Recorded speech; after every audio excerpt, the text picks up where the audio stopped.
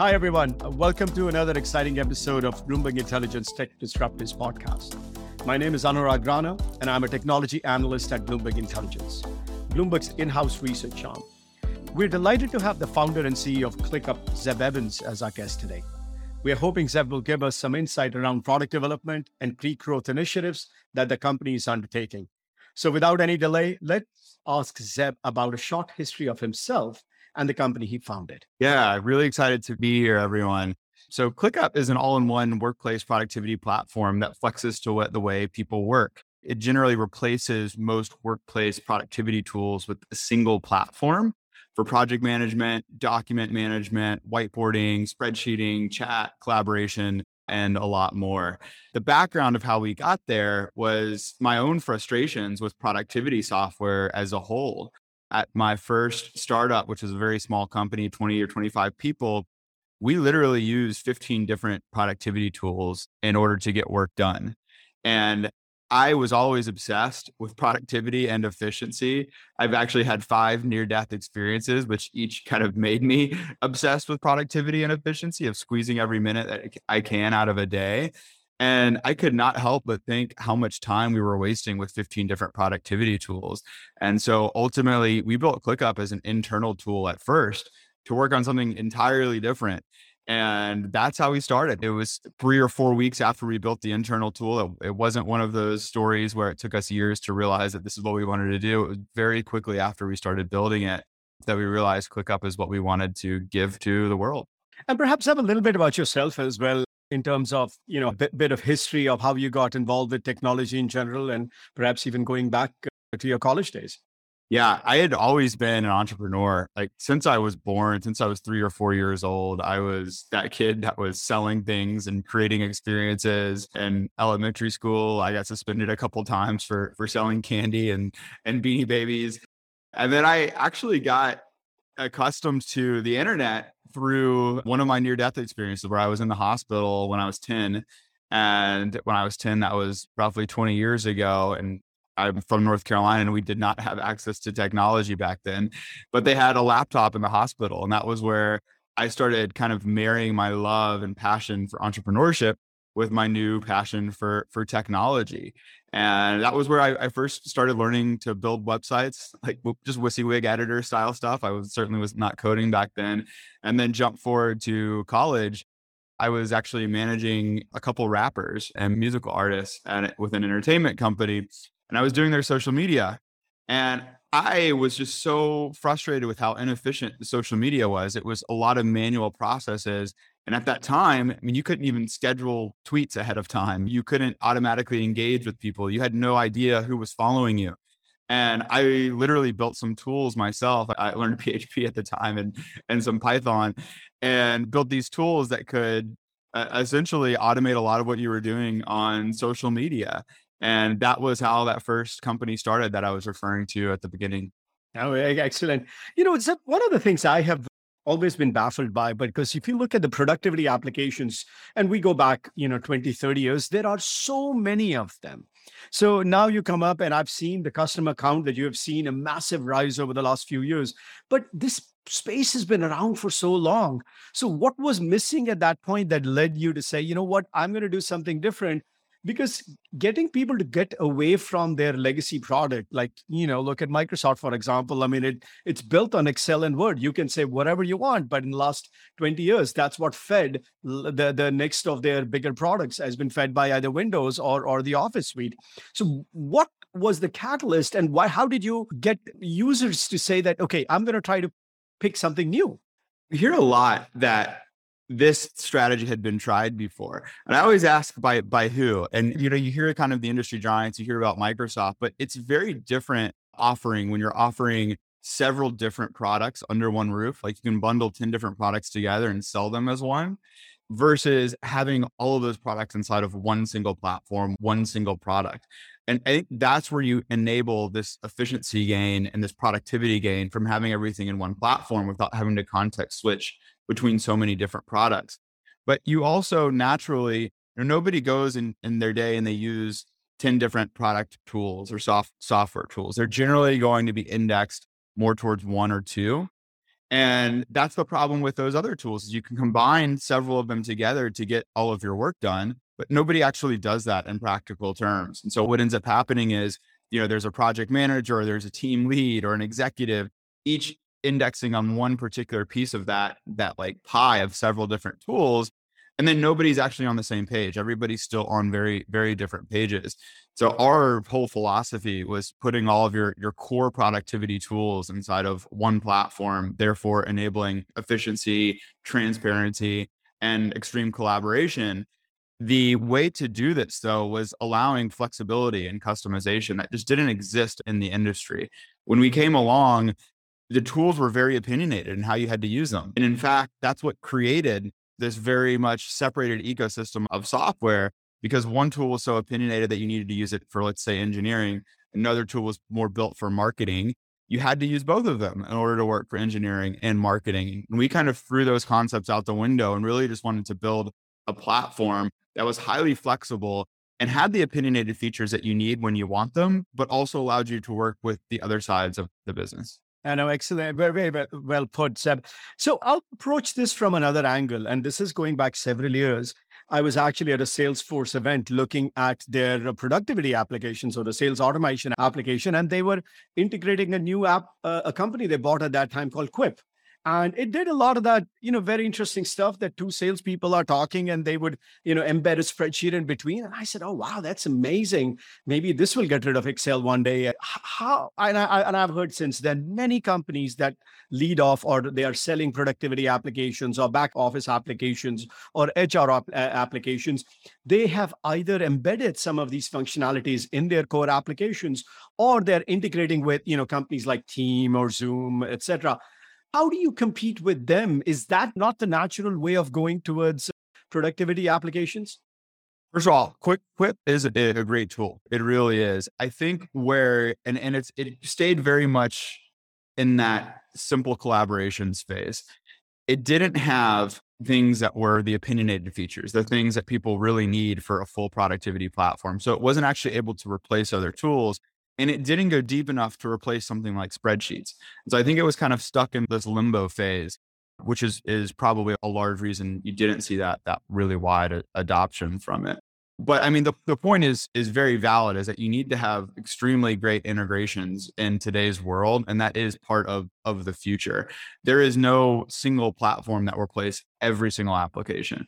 What we look towards, I mean, we love our one app to replace them all messaging, but the reality is, it's meant to strike curiosity and it is meant for brand marketing, but it's not realistic in what we believe. What we really believe is that we can replace all of your core productivity applications at work or connect the ones that we aren't replacing. And that's what we've largely been working on the past 6 months or so, is building a very connected ecosystem where you can have a command center for your work and you can see and visualize all of your other tools from other places, but you still have one central place to view and manage those tools.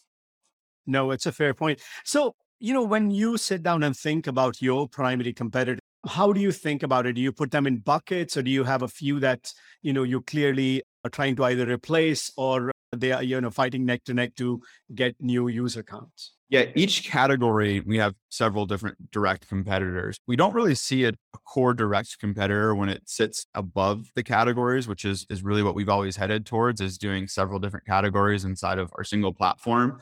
So you can look at project management software and you've got Asana, Monday, Trello, you've got document management platforms. And so you'll have Confluence, Notion. There's no code software for automations, things like Airtable.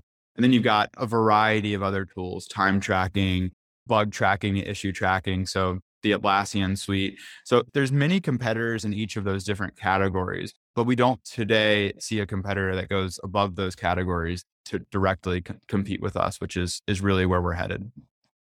And so if I'm a customer and I go out and embrace your product, what am I typically replacing? I guess, what are you disrupting in another word, or is it an extra expense for me in my portfolio? All we care about is getting our foot in the door. We have a really amazing land and expand motion, and our net retention is incredibly high, meaning that once somebody comes in, it starts expanding like wildfire. And so what that means is for us is that as long as we get somebody in, a user in for project management software or docs or time tracking or one of those areas that I mentioned, that's where the magic happens because they come in, they find, oh, I love this product that is better than X, Y, and Z. This project management software is objectively best in class. It's better than what I was using before. And therefore, they start using it for that. But then there's no barriers. There's no walls on our product. We don't have to go and sell somebody a new product in order for get them to use it. They're using the same product. And then they just naturally discover, oh, I can do this. I can create docs with this. I can put all of my goals and my OKRs in here. I can chat with my team in here also. And so they start naturally using it and then inviting other people. That's generally the play that we like, because to your point, it is kind of a hard sell getting somebody to go replace all of their software, all of their productivity software at once. And so generally that's going to happen over time. And do you see, I mean, how do you measure your success that, let's say, if I'm a user and I spend 2 hours a day on Excel and 3 hours on Zoom and all the other productivity applications, do you figure out or do you see how much of time that I spent gets transferred over for some of those apps into your app? How would you measure your success? I mean, other than the, ARR and other retention rates, but, as from a product development point of view, how do you think about it? We love to look at how many products that they're using within our product. And you'll see a lot of times that they start with one, like I was mentioning, and then it just incrementally increases. So 90% of our active users use 4 or more of our products. And so you can imagine replacing four products. You also start to see their daily active time increase proportionately with the products that they're replacing. And that's what we focus on most, because that gets back to our real mission of saving people time, making people productive.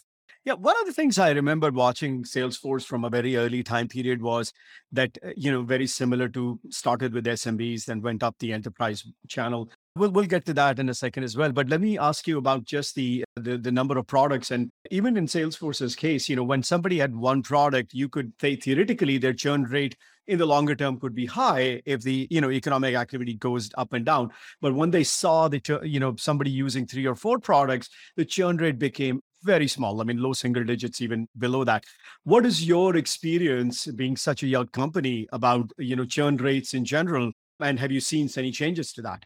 Definitely, the more products you use, the more feature area that you use within our product, the lower churn and the higher expansion, the higher retention. So very similar story to that. For us, it's also part of it is about the breadth of the features and the functionality there. The other part is about there isn't really another option for them to use to get very embedded in the ecosystem of tools. And they would have to split that out into so many different tools if they wanted to leave the platform.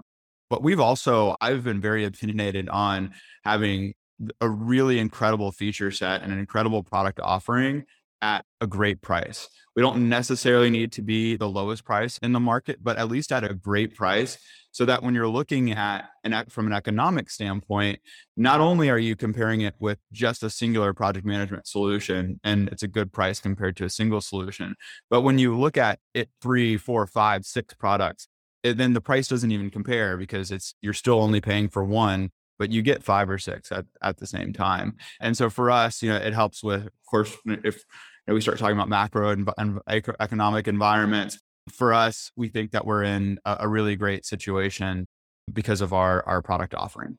No, fair point. So perhaps now dive a little bit into the SMB versus enterprise, and would love to get some color from you about what's your breakdown, what's your exposure, and also in terms of, would love to see some use cases across different industries.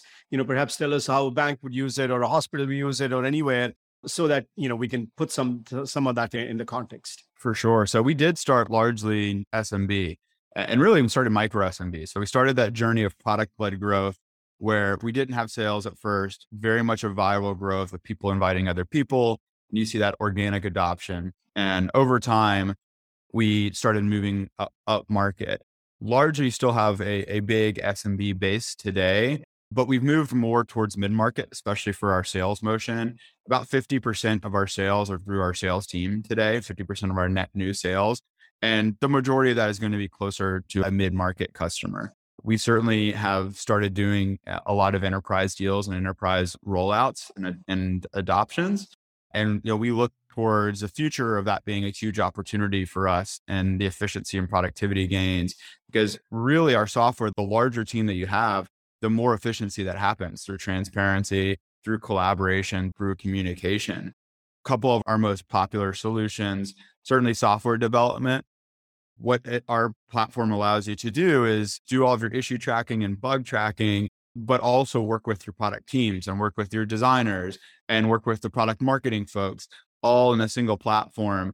And it still gives you those very opinionated developer technical features where you can turn them on or off inside of the platform. So on the other end of the spectrum, in the same workspace, a huge common solution for us is marketing, creative agencies, marketing, design, content creation. And that solution, it can still be packaged inside of the same platform, but it's much more of a simple interface. So when you're a marketing person and you go and see it, you're seeing marketing things, marketing terminology, and very common things that you're used to. Whereas if you're an engineer and you come to our software, you're going to see sprints, you're going to see timing roll-ups, you're going to see all of the very complex sprint methodology and agile methodology that you're familiar with. Oh, that's excellent. Now, just in the space, now think about it that, you were founded, I believe, 5, 6 years ago in that time frame. Now, we've been in a bull market since 2009, 10, 2010, 11, interest rates going down. Now we are going into a completely different world, rising rates, global tensions all over the place. How's your, I would say, strategy changed in the last 6 months when valuations for software companies have completely plummeted? We have, issues with people with the stock options. You need massive amount of free cash flow to retain employees. What has been kind of the, I guess, lesson learned, and how are you approaching this new world now? Yeah, so we started 5 years ago, and again, where I grew up, there was no such thing as venture capital, and so I built a business by bootstrapping it. So our first 3 years we were bootstrapped, and until 2 years ago we were highly profitable, highly efficient, highly profitable company. And then we raised capital once we started to understand unit economics and the premise of a land grab mentality, and also being able to defend ourselves from competitors, frankly, was a huge thing that was on my mind. And so we went from a highly efficient business to raising a lot of capital in order to grow faster and in somewhat in an efficient manner, but still sustainable. We always had our eyes on sustainability. And so now it's just about going back and finding that happy medium. And that's what I'm totally focused on, is still growing. We raise at a great time, but also focusing largely on efficiency and focusing on gross margins and CAC payback and revenue per head count. So we have our eyes now on becoming cash flow positive again, which we will come before we go public. Well, that's excellent. And I wish the best for you on that. Now, within that, employee retention. I mean, this has been one of the biggest topics. In fact, all the surveys we have run, employee shortages, one of the single biggest problem across all industries and all companies, just because everybody wants to be digital. What are you doing to retain employees in this particular time frame, especially with the valuations where they are? There's no perfect solution to this, but I largely think that the amount of commitment employees have is based on their happiness with the work that they're doing. And to make people happy with the work they're doing, you got to find what they love doing. And it's not a one size fits all. You can't just say just because an engineer is here, they're going to love coding. It's really important to find what they're interested in. What do they feel like they're doing that's enabling growth for them? And one of our huge core values, which, by the way, our core values are real. We actually do live by them, and we measure a lot of metrics by them. Is growing 1% every day. And I really believe that if people feel like they're actually growing every day, they feel much more touched and committed to from a company perspective, and they're less likely to leave. I would look holistically at the talent environment. And I think that hybrid remote work has increased attrition. And it's not necessarily that it's such a bad thing. But the reality is, if you're not in person with people, you're not developing the same connections that you used to. I firmly believe that you can retain those connections after you meet somebody in person, and you get that real relationship building and that team building mentality in person. So we're huge believers of getting people in person periodically, whether that's once a month or every couple of months. get teams in person, do some team building, make people really feel connected, and then go remote. And you can retain those relationships much more. And that has led to higher retention for us. Oh, no, that's excellent. All of us cover a couple of very interesting companies, Shopify and DocuSign. And in some ways, you do remind me of Shopify in the very early ages. One of the things that we saw that during the pandemic, there was a massive pull forward in demand for all productivity applications, and perhaps even, the ones yourself. What did you see during the pandemic in terms of demand, and how have things been in the last, I would say, few months and projecting out the next few months as well? Because that pull forward of demand led to very tough comparisons for some of these companies. And if you see both DocuSign and Shopify, their stock prices, you will understand what's happened is their growth rates have slowed down. But understandably, and our logic is, or thesis is, that will bounce back. Let's say the year from now, or a little bit longer, just because of that. What has your experience been, both in terms of pull forward of demand and tough comparisons? No, we saw a very steady demand before COVID, during COVID, and after COVID, and I think that you're exactly right. There is a pull forward in demand that happened.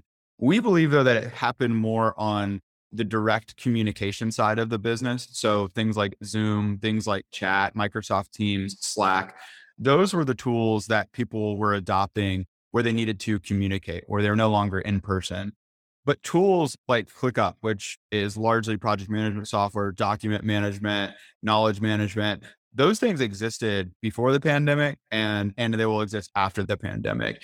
And so we did see increased usage and increased demand from people that had not really used software before and started dipping their toes in communication software. And then they're like, oh, I've been able to talk with people, but now I need to be able to put my work somewhere. I need to be able to manage my work somewhere and understand what we're getting done. And then they started coming into our ecosystem.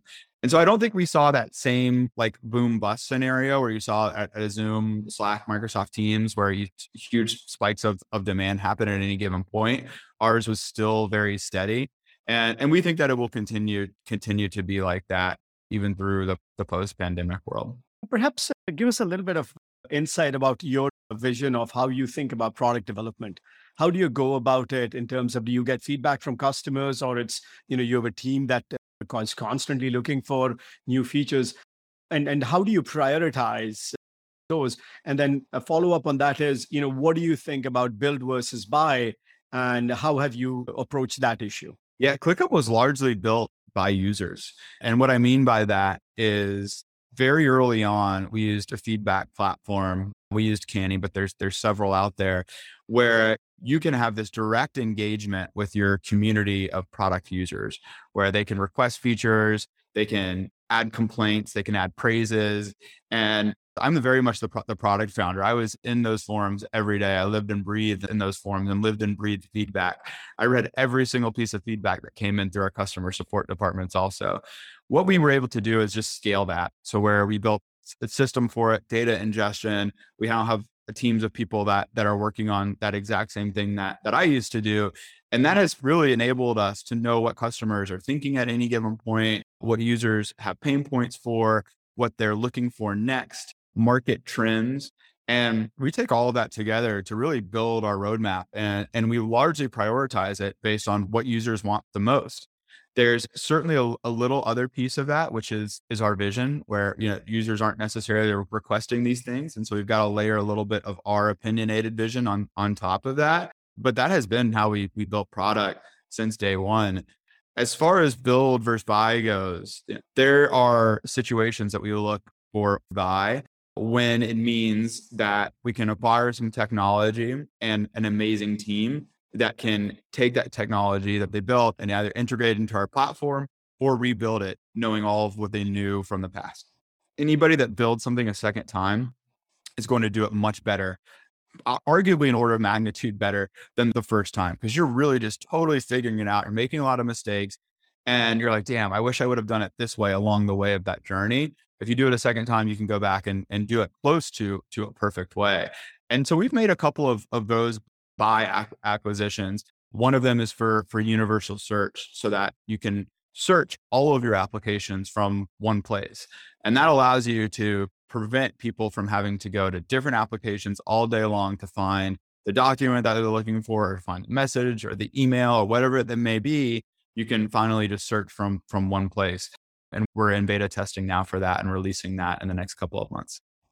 No, fair point. One of the things that I've seen in downturns is CIOs tend to say that, okay, I have multiple point product applications.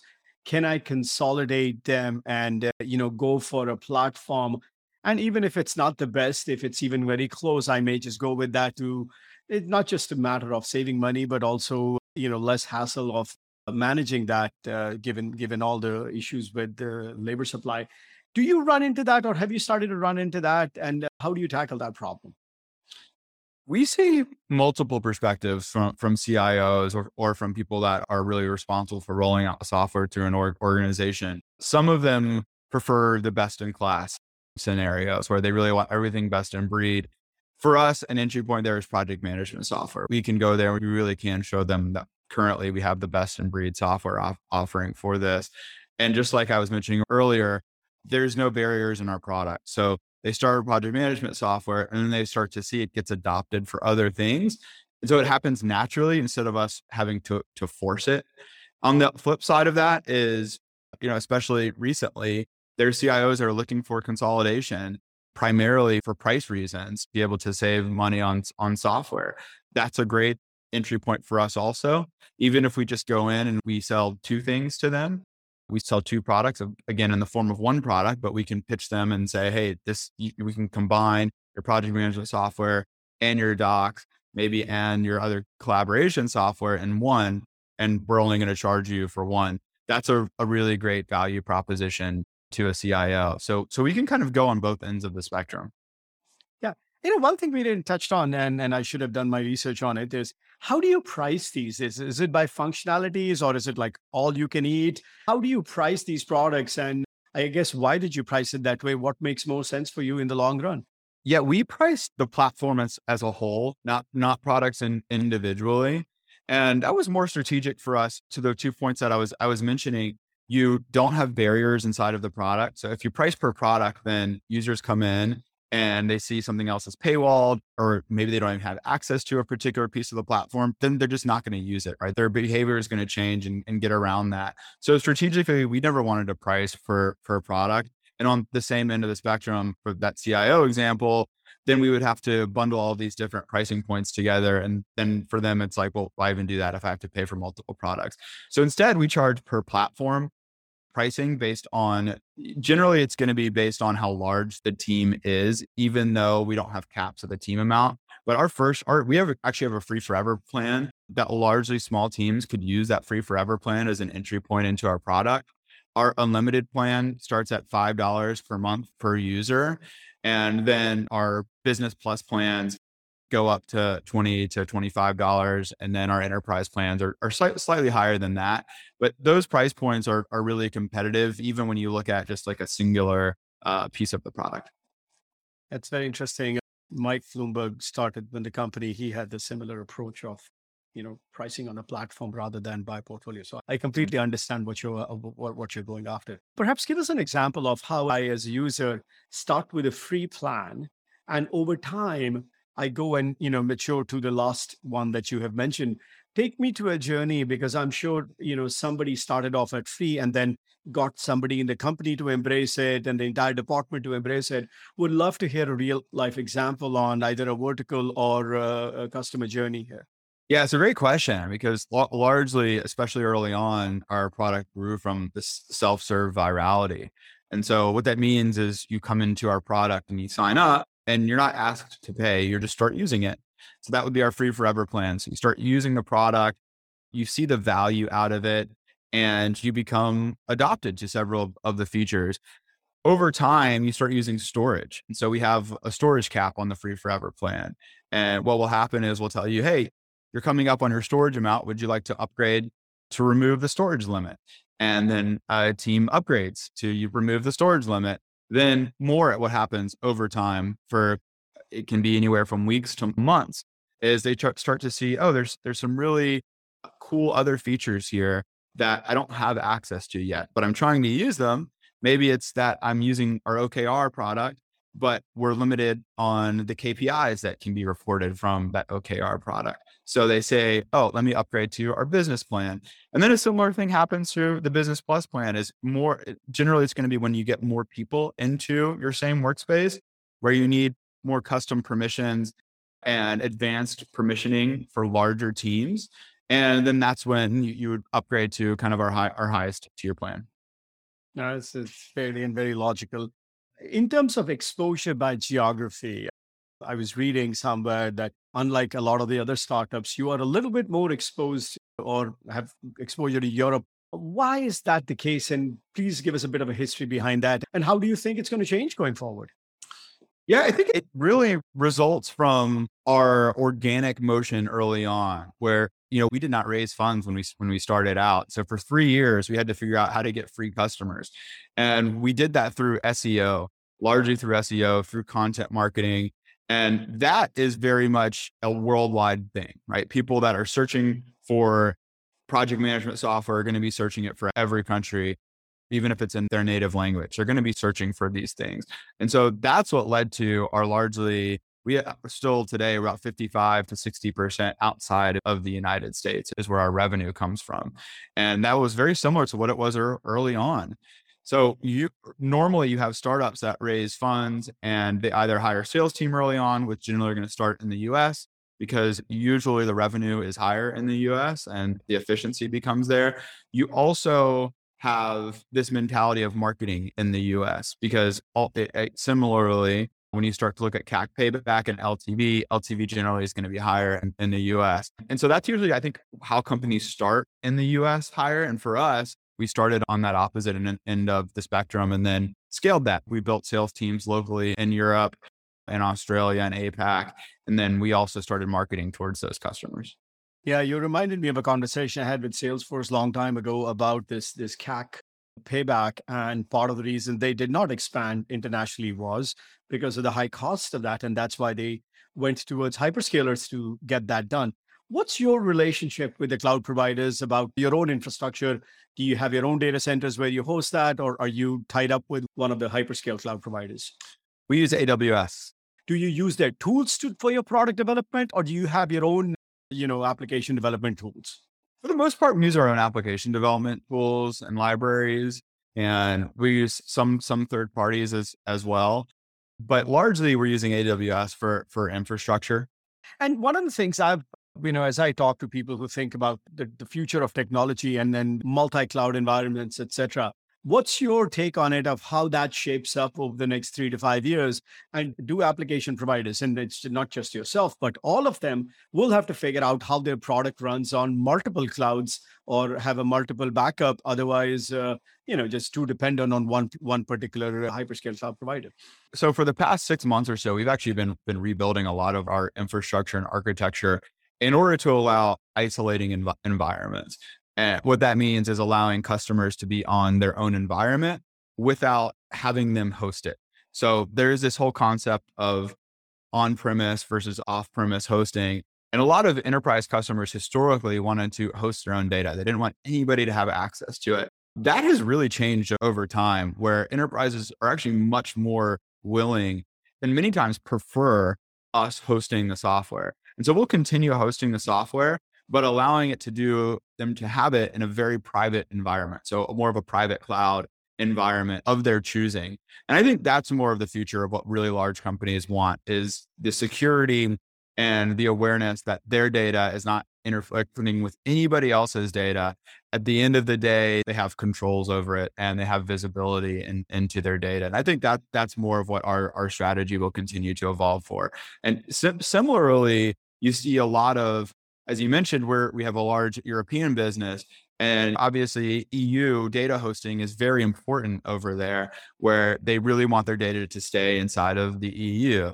And that also enables people our customers to retain their data only in the EU or only in the United States or in another region where they prefer. Yeah, I mean, I'm hearing this so much more in the last 2 years than ever before about what you just said. But then, it's not a public cloud service truly. It goes into a single tenant model where you have private cloud dedicated to a client.